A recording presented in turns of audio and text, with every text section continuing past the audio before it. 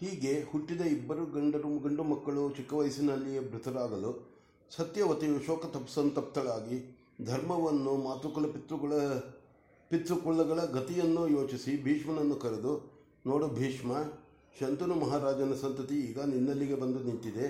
ನೀನು ವೇದಾಂಗ ಪಾರಜ್ಞ, ಧರ್ಮವನ್ನು ತಿಳಿದವನು. ಆದ್ದರಿಂದ ನಿನ್ನಲ್ಲಿ ಭರವಸೆ ಇಟ್ಟು ಒಂದು ಮಾತು ಹೇಳುತ್ತೇನೆ, ಅದನ್ನು ನೀನು ನಡೆಸಿಕೊಡಬೇಕು.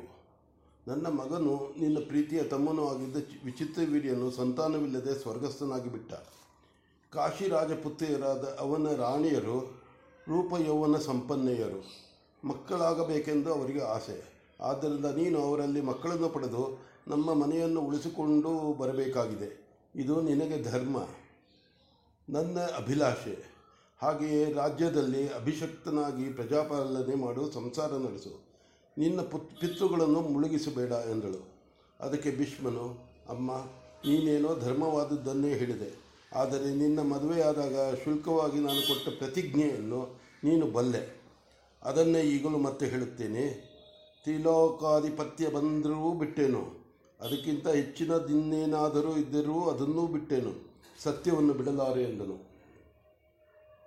ಅವಳು, ನಿನ್ನ ಸತ್ಯ ನಿಷ್ಠೆಯನ್ನು ಬಲ್ಲೆ, ನನ್ನ ಸಲುವಾಗಿ ನೀನು ಮಾಡಿದ ಪ್ರತಿಜ್ಞೆಯನ್ನೂ ಬಲ್ಲೆ. ಆದರೆ ಇದನ್ನು ಅಪಧರ್ಮವಾಗಿ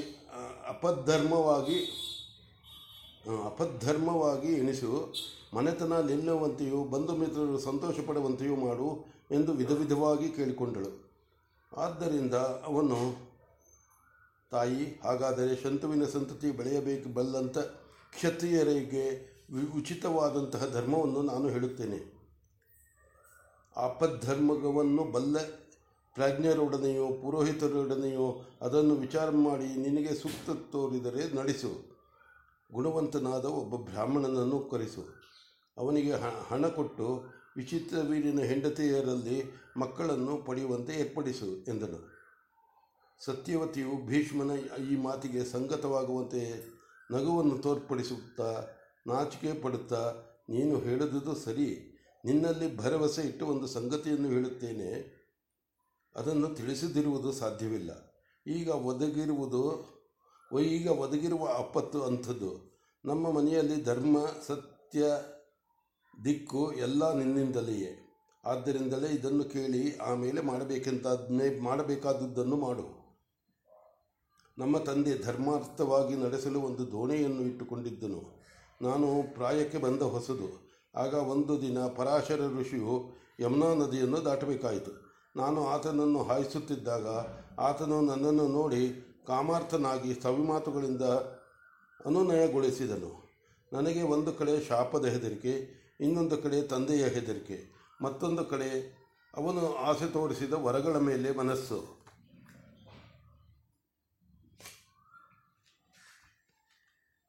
ಹೀಗಿರಲು ಇನ್ನೂ ಹುಡುಗಿಯಾದ ನನ್ನನ್ನು ಆತನು ತನ್ನ ತೇಜಸ್ಸಿನಿಂದ ವಶಪಡಿಸಿಕೊಂಡನು. ನನ್ನಲ್ಲಿ ಹಿಂದೆ ಇದ್ದ ಮೀನಿನ ದುರ್ನಾತವು ಹೋಗಿ ಈ ಸುಗಂಧ ಬಂದದು ಆತನಿಂದಲೆಯೇ. ಆಗ ಹುಟ್ಟಿದವನೇ ಕೃಷ್ಣದ್ವೈಪಾಯನ ವ್ಯಾಸ. ವೇದಗಳನ್ನು ವಿಂಗಡಿಸಿದವನು. ಅವನು ಸತ್ಯವಂತ, ಶಾಂತ, ತಪಸ್ವಿ, ಪಾಪರಹಿತ. ನೀನು ಒಪ್ಪುವುದಾದರೆ ಅವನನ್ನು ಕೇಳಬಹುದು. ಏನಾದರೂ ಕೆಲಸವಿದ್ದಾಗ ತನ್ನನ್ನು ನೆನೆದರೆ ಅವನು ಬರುವುದಾಗಿ ಹೇಳಿದ್ದಾನೆ ಎಂದಳು. ಅಂಥ ಮಹರ್ಷಿಯ ಹೆಸರು ಕೇಳುತ್ತಲೇ ಕೈಮಿಗಿದು, ಇದು ಧರ್ಮಯುಕ್ತವೂ ಕುಲಕ್ಕೆ ಹಿತವೂ ಆದದ್ದು, ನನಗೆ ಒಪ್ಪಿತು ಎಂದನು. ಸತ್ಯವತಿಯು ವ್ಯಾಸನನ್ನು ನೆನೆದು ಬರಮಾಡಿಕೊಂಡಳು. ಬಂದವನನ್ನು ಆಸನದಲ್ಲಿ ಕುಳ್ಳರಿಸಿ ಕುಶಲ ಪ್ರಶ್ನೆ ನಡೆದ ನಂತರ, ಮಗು, ತಾಯಿ ತಂದೆಗಳಿಂದ ಮಕ್ಕಳು ಹುಟ್ಟುತ್ತಾರೆ. ಅವರಿಗೆ ತಂದೆ ಹೇಗೆ ಪೂಜ್ಯನೋ ತಾಯಿಯೂ ಹಾಗೆ ಪೂಜ್ಯಳು. ಬ್ರಹ್ಮ ಸಂಕಲ್ಪದಿಂದ ಹೇಗೆ ನೀನು ನನ್ನ ಹಿರಿಯ ಮಗನಾಗದೆಯೋ ಹಾಗೆ ವಿಚಿತ್ರವೀರ್ಯನು ನನ್ನ ಕಿರಿಯ ಮಗನಾದನು. ಅವನಿಗೆ ತಂದೆಯ ಕಡೆಯಿಂದ ಭೀಷ್ಮನು ಹೇಗೋ ತಾಯಿಯ ಕಡೆಯಿಂದ ನೀನು ಹಾಗೆ. ಈ ಗಾಂಗೇಯನು ತನ್ನ ಸತ್ಯಪರಿಪಾಲನೆಯ ಉದ್ದೇಶದಿಂದ ಮಕ್ಕಳ ವಿಚಾರಕ್ಕಾಗಲಿ ರಾಜ್ಯಭಾರ ವಿಚಾರಕ್ಕಾಗಲಿ ಮನಸ್ಸು ಮಾಡುವುದಿಲ್ಲ.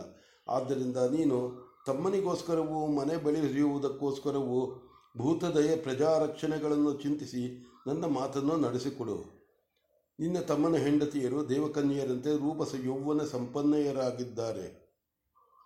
ಧರ್ಮ ಮಾರ್ಗದಲ್ಲಿ ತಮಗೆ ಮಕ್ಕಳಾಗಬೇಕೆಂದು ಆಸೆಪಡುತ್ತಾರೆ. ನೀನು ಅವರಲ್ಲಿ ಮಕ್ಕಳನ್ನು ಪಡೆ ಎಂದಳು. ವ್ಯಾಸನು ತಾಯಿಯ ಮಾತಿಗೆ ಒಪ್ಪಿ, ಆಗಲಿ, ಅವರು 1 ವರ್ಷ ನಾನು ಹೇಳಿದಂತೆ ವ್ರತವನ್ನು ಆಚರಿಸಲಿ, ಹಾಗಾದರೆ ಪರಿಶುದ್ಧರಾಗುತ್ತಾರೆ. ಅನಂತರ ಅವರು ಮಿತ್ರಾವರ್ಣರಂಥ ಮಕ್ಕಳನ್ನು ಪಡೆಯಬಹುದು ಎಂದನು. ಸತ್ಯವತಿಯು ಅಷ್ಟು ಕಾಲ ಕಾಯುವುದಕ್ಕೆ ಇಷ್ಟಪಡಲಿಲ್ಲ. ಈಗ ದೇಶದಲ್ಲಿ ರಾಜನಿಲ್ಲದ ದೇಶಕ್ಕೆ ಮಳೆ ಇಲ್ಲ, ದೇವತೆಗಳಿಲ್ಲ. ಆದ್ದರಿಂದ ಆಗಬೇಕಾದದ್ದು ಕೂಡಲೇ ಆಗಲಿ ಎಂದಳು. ವ್ಯಾಸನು, ಹಾಗಾದರೆ ನಿನ್ನ ಇಷ್ಟ. ಕಾಲ ಬರುವುದಕ್ಕೆ ಮುಂಚಿತವಾಗಿ ಮಕ್ಕಳಾಗಬೇಕೆಂದರೆ ಅವರು ನನ್ನ ಈ ವಿರೂಪವನ್ನು ಸಹಿಸಿಕೊಳ್ಳಬೇಕು. ಅದೇ ಅವರಿಗೆ ಒಂದು ವ್ರತ. ಹೀಗೆ ನನ್ನ ವೇಷವಾಸನೆ ವಿರೂಪಗಳನ್ನು ಸಹಿಸಬಲ್ಲವರಾದರೆ ತಿಳಿಸು ಎಂದು ಹೇಳಿ ಹೊರಟು ಹೋದನು. ಅನಂತರ ಸತ್ಯವತಿಯು ಸೊಸೆಯ ಹತ್ತಿರ ಏಕಾಂತದಲ್ಲಿ ಮಾತನಾಡಿ ಒಪ್ಪಿಸಿ, ಅವಳು ಋತುಸ್ನಾನ ಮಾಡಿ ಬರಲು, ಅಂಬಿಕೆ, ಇವತ್ತು ರಾತ್ರಿ ನಿನ್ನ ಭಾವನು ನಿನ್ನ ಹತ್ತಿರ ಬರುತ್ತಾನೆ, ಎಚ್ಚರವಾಗಿರು ಎಂದು ಹೇಳಿ ಹೋದಳು. ಆ ಮಾತು ಕೇಳಿ ಅವಳು ಭೀಷ್ಮನನ್ನು, ಕುರುವಂಶದ ಇನ್ನೂ ಇತರ ಅರಸರನ್ನು ಯೋಚಿಸಿಕೊಳ್ಳುತ್ತಾ ದೀಪವನ್ನು ಉರಿಸಿಕೊಂಡು ಎಚ್ಚರವಾಗಿ ಮಲಗಿದ್ದಳು. ಒಂದು ಹೊತ್ತಿನಲ್ಲಿ ವ್ಯಾಸನು ಬಂದನು. ಅವನ ಕೆಂಜಡೆ, ಹೊಳೆಯುವ ಕಣ್ಣು, ಕಂದು ಬಣ್ಣದ ಗಡ್ಡ ಮೀಸಗಳು ಇವುಗಳನ್ನು ಕಂಡು ಅವಳು ಬೆಚ್ಚಿಬಿದ್ದು ಅವನನ್ನು ನೋಡಲಾರದೆ ಕಣ್ಣು ಮುಚ್ಚಿಕೊಂಡಳು. ಹೀಗೆ ಅಂಬಾಲಿಕೆಗೂ ಅವನನ್ನು ಕಂಡಾಗ ಕಳವಳದಿಂದ ಮುಖ ಬಿಳುಪೇರಿತು. ಕಾಲಕ್ರಮದಲ್ಲಿ ಅಂಬಿಕೆಯಲ್ಲಿ ಒಂದು ಕುರುಡು ಮಗ ಹುಟ್ಟಿತು, ಅಂಬಾಲಿಕೆಯಲ್ಲಿ ಒಂದು ಬಿಳಿತುಕೊಂಡಿರುವ ಮಗ ಹುಟ್ಟಿತು. ಅಂಬಿಕೆಗೆ 2 ಕಣ್ಣು ಇಲ್ಲದೆ ಹುಟ್ಟಿದ ಮಗನನ್ನು ನೋಡಿ ಸತ್ಯವತಿಯು ವ್ಯಥೆಪಟ್ಟು ಮತ್ತೊಂದು ಸಾರಿ ಸೊಸೆಯನ್ನು ಒಡಂಬಡಿಸಿದಳು.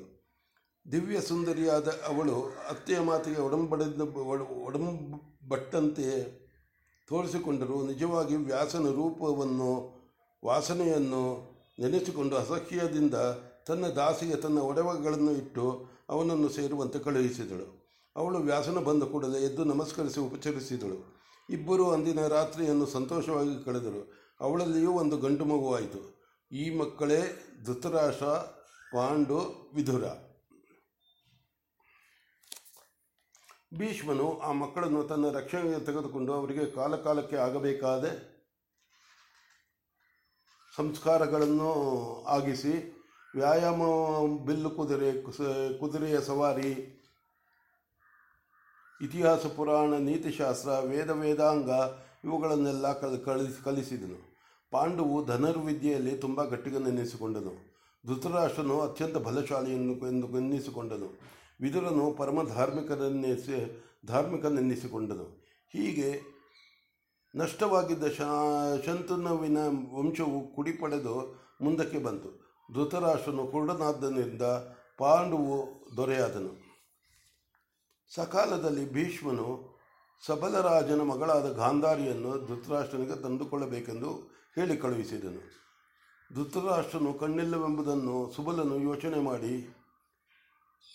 ಯೋಚನೆ ಮಾಡಿ ಕೊನೆಗೆ ಕುಲಖ್ಯಾತಿ ನಡತೆ ಇವನ್ನು ಮನಸ್ಸಿಗೆ ತಂದುಕೊಂಡು ಹೆಣ್ಣು ಕೊಡಲು ಒಪ್ಪಿದನು. ತಾಯಿ ತಂದೆಗಳು ತನ್ನನ್ನು ಅಂದನಿಗೆ ಕೊಡುವುದಾಗಿ ನಿರ್ಧರಿಸಿರುವುದನ್ನು ತಿಳಿದು ಗಾಂಧಾರಿಯು ಗಂಡುಗಿಲ್ಲದ ಸೌಖ್ಯವು ತನಗೆ ಬೇಡವೆಂದು ತನ್ನ ಕಣ್ಣುಗಳಿಗೆ ಬಟ್ಟೆಯನ್ನು ಬಿಗಿದುಕೊಂಡು ಮದುವೆಯಾದಳು. ಪಾಂಡುವಿಗೆ 2 ಹೆಂಡಿರು.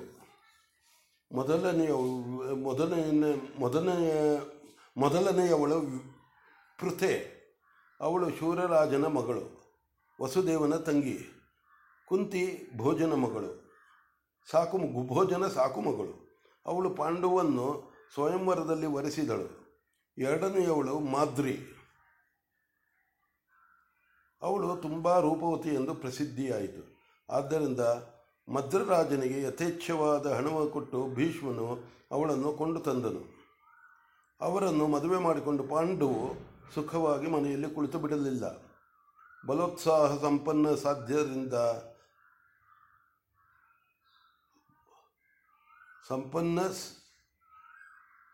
ಸಂಪನ್ನನಾದ್ದರಿಂದ ಜೈತ್ರ ಯಾತ್ರೆ ಹೊರಟು ದರ್ಶನ, ಮಗಧ, ವಿದೇಹ, ಕಾಶಿ, ಸಿಂಹ, ಪುಂಡ್ರ ಮುಂತಾದ ದೇಶಗಳ ರಾಜರನ್ನು ಸೋಲಿಸಿ ಅವರಿಂದ ಕಪ್ಪು ಕಾಣಿಕೆಗಳನ್ನು ಕೊಂಡನು. ಅವನು ಊರಿಗೆ ಬಂದಾಗ ಅವನ ಹಿಂದೆ ರತ್ನಗಳನ್ನು ಹೇರಿಕೊಂಡು ಬಂದ ನಾನಾ ವಾಹನಗಳಿಗೂ ಆನೆ, ಕುದುರೆ, ಒಂಟೆ, ದನ, ಕುರಿಗಳಿಗೂ ಕೊನೆಯೇ ಇರಲಿಲ್ಲ. ಅವುಗಳನ್ನು ಅವನು ಭೀಷ್ಮನಿಗೂ ತಾಯಿಗೂ ಒಪ್ಪಿಸಿ ನಮಸ್ಕಾರ ಮಾಡಿ ಪಟ್ಟಿನಿಗರಿಗೂ ಗ್ರಾಮಸ್ಥರಿಗೂ ಸನ್ಮಾನ ಮಾಡಿದನು. ಹೀಗೆ ಪರರಾಷ್ಟ್ರಗಳನ್ನು ಗೆದ್ದು ಸುಖವಾಗಿ ಹಿಂತಿರುಗುತ್ತಿದ್ದ ಮಗನನ್ನು ಕಂಡು ಭೀಷ್ಮನ ಕಣ್ಣುಗಳು ಆನಂದಾಶ್ರುವನ್ನು ಕರೆದವು.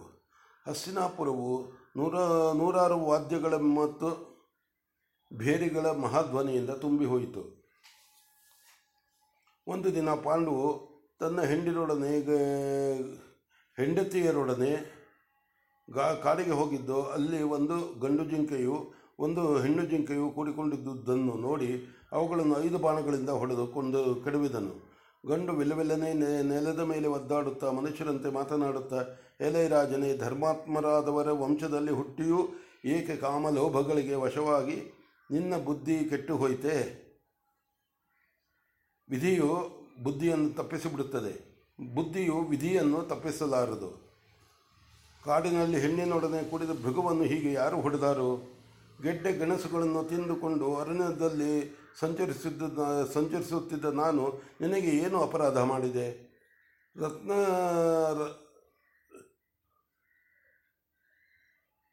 ರತ್ಯಾಸಕ್ತರಾಗಿದ್ದ ನಮ್ಮನ್ನು ಹೀಗೆ ಕ್ರೂರವಾಗಿ ಕೊಂದಿದ್ದರಿಂದ ನಿನ್ನ ಜೀವಿತವು ಹೀಗೆ ಕೊನೆಯಾಗುತ್ತದೆ ಎಂದು ಪ್ರಾಣ ಬಿಟ್ಟಿತು. ಇದನ್ನು ನೋಡಿ ರಾಜನಿಗೆ ತನ್ನ ಬಂಧುವನ್ನು ಕಳೆದುಕೊಂಡಂತೆ ತುಂಬ ದುಃಖವಾಯಿತು. ಸದ್ವಂಶದಲ್ಲಿ ಹುಟ್ಟಿದರೂ ಪಾಪಿಷ್ಠರಾದವರು ಕರ್ಮವಶದಿಂದ ಕಾಮಜಾಲದಲ್ಲಿ ಸಿಕ್ಕಿದ್ದ ಉದ್ಗತಿಯನ್ನು ಪಡೆಯುತ್ತಾರೆ. ಧರ್ಮಾತ್ಮನಿಂದ ಹುಟ್ಟಿದರೂ ನಮ್ಮ ತಂದೆ ಕಾಮಾತ್ಮನಾಗಿ ಚಿಕ್ಕ ವಯಸ್ಸಿನಲ್ಲಿಯೇ ಪ್ರಾಣ ಬಿಟ್ಟನೆಂದು ಆ ಕಾಮಾತ್ಮನ ಕ್ಷೇತ್ರದಲ್ಲಿ ಕೃಷ್ಣದ್ವೈಪಾಯನನು ನನ್ನನ್ನು ಪಡೆದನೆಂದು ಹೇಳುತ್ತಾರೆ. ನನ್ನ ಮನಸ್ಸು ಅಧಮವಾಗಿ ವ್ಯಸನದಲ್ಲಿ ಸಿಕ್ಕಿಕೊಂಡಿತು. ವ್ಯಸನವೆನ್ನುವುದು ದೊಡ್ಡ ಬಂಧನ. ಆದ್ದರಿಂದ ಇದನ್ನು ಬಿಟ್ಟು ಸನ್ಯಾಸ ಕೈಕೊಂಡು ಮೋಕ್ಷ ಪಡೆಯಲು ಯತ್ನಿಸುತ್ತೇನೆ. ಮುನಿವೃತ್ತಿಯನ್ನು ಕೈಕೊಂಡು ಭಿಕ್ಷೆಯಿಂದ ಜೀವಿಸುತ್ತಾ ಘೋರವಾದ ತಪಸ್ಸು ಮಾಡುತ್ತೇನೆ. ಮರದಡಿಯಲ್ಲಿ ವಾಸ ಮಾಡಿಕೊಂಡಿದ್ದು ಸಂತೋಷ, ದುಃಖ, ಹೊಗಳಿಕೆ, ತೆಗಳಿಕೆ, ಆಶೀರ್ವಾದ, ನಮಸ್ಕಾರ ಒಂದಿನ್ನೂ ಮನಸ್ಸಿಗೆ ಹತ್ತಿಸಿಕೊಳ್ಳದೆ ಎಲ್ಲರೊಡನೆಯೂ ನಗುತ್ತಾ ಇರುತ್ತೇನೆ. ಮತ್ತೊಬ್ಬರ ಅಧೀನದಲ್ಲಿರದೆ ಗಾಳಿಯಂತೆ ಸ್ವತಂತ್ರನಾಗಿರುತ್ತೇನೆ. ಇಂದ್ರಿಯಗಳನ್ನು ಗೆದ್ದು ಪಾಪಗಳನ್ನು ಕಳೆದುಕೊಳ್ಳುತ್ತೇನೆ. ಹೀಗೆಂದುಕೊಂಡು ಹೆಂಡತಿಯರನ್ನು ಕರೆದು ಅವರಿಗೆ ತನ್ನ ನಿಶ್ಚಯವನ್ನು ತಿಳಿಸಿದನು. ಅವರು, ಮಹಾರಾಜ, ಧರ್ಮಪತ್ನಿಯರೊಡನೆ ಇದ್ದುಕೊಂಡು ತಪಸ್ಸು ಮಾಡಬಹುದು. ನಾವು ಸ್ವರ್ಗ ಪಡೆಯಬೇಕಾದರೂ ನಿಮ್ಮಿಂದ ತಾನೇ. ನಾವು ಇಂದ್ರಿಯ ನಿಗ್ರಹ ಮಾಡಿಕೊಂಡು ನೀನಿರುವ ಕಡೆಯೇ ತಪಸ್ಸು ಮಾಡುತ್ತೇವೆ. ಹಾಗಲ್ಲದೆ ನಮ್ಮನ್ನು ಬಿಟ್ಟು ನೀನು ಹೊರಟು ಹೋಗುವೆಯಾದರೆ ನಾವು ಇಂದೇ ಪ್ರಾಣ ಕಳೆದುಕೊಳ್ಳುತ್ತೇವೆ. ಇದು ಖಂಡಿತ ಎಂದರು. ಅವನು, ಹಾಗಾದರೆ ನಗರ ಸುಖಗಳನ್ನು ಬಿಟ್ಟು ಹಣ್ಣು ಹಂಪಲು ಗೆಡ್ಡೆ ಗೆಣಸುಗಳನ್ನು ತಿಂದು ಕಾಡಿನಲ್ಲಿರಬೇಕು. ನಾರು ಮಡಿಯನ್ನುಟ್ಟು ಚರ್ಮವನ್ನು ಹುಟ್ಟು ಚಳಿಗಾಳಿ ಬಿಸಿಲೆನ್ನದೆ ಹಸಿವು ನೀರಡಿಕೆ ಎನ್ನದೆ ಕಾಲ ಕಳೆಯುತ್ತಾ ತಪಸ್ಸಿನಲ್ಲಿ ದೇಹವನ್ನು ನೀಗಬೇಕು ಎಂದನು. ಅನಂತರ ಎಲ್ಲರೂ ತಮ್ಮ ಒಡವೆ ವಸ್ತುಗಳನ್ನು ತೆಗೆದು ದಾನ ಮಾಡಿ ತಮ್ಮ ಪರಿವಾರದವರನ್ನು ಊರಿಗೆ ಕಳುಹಿಸಿಕೊಟ್ಟರು.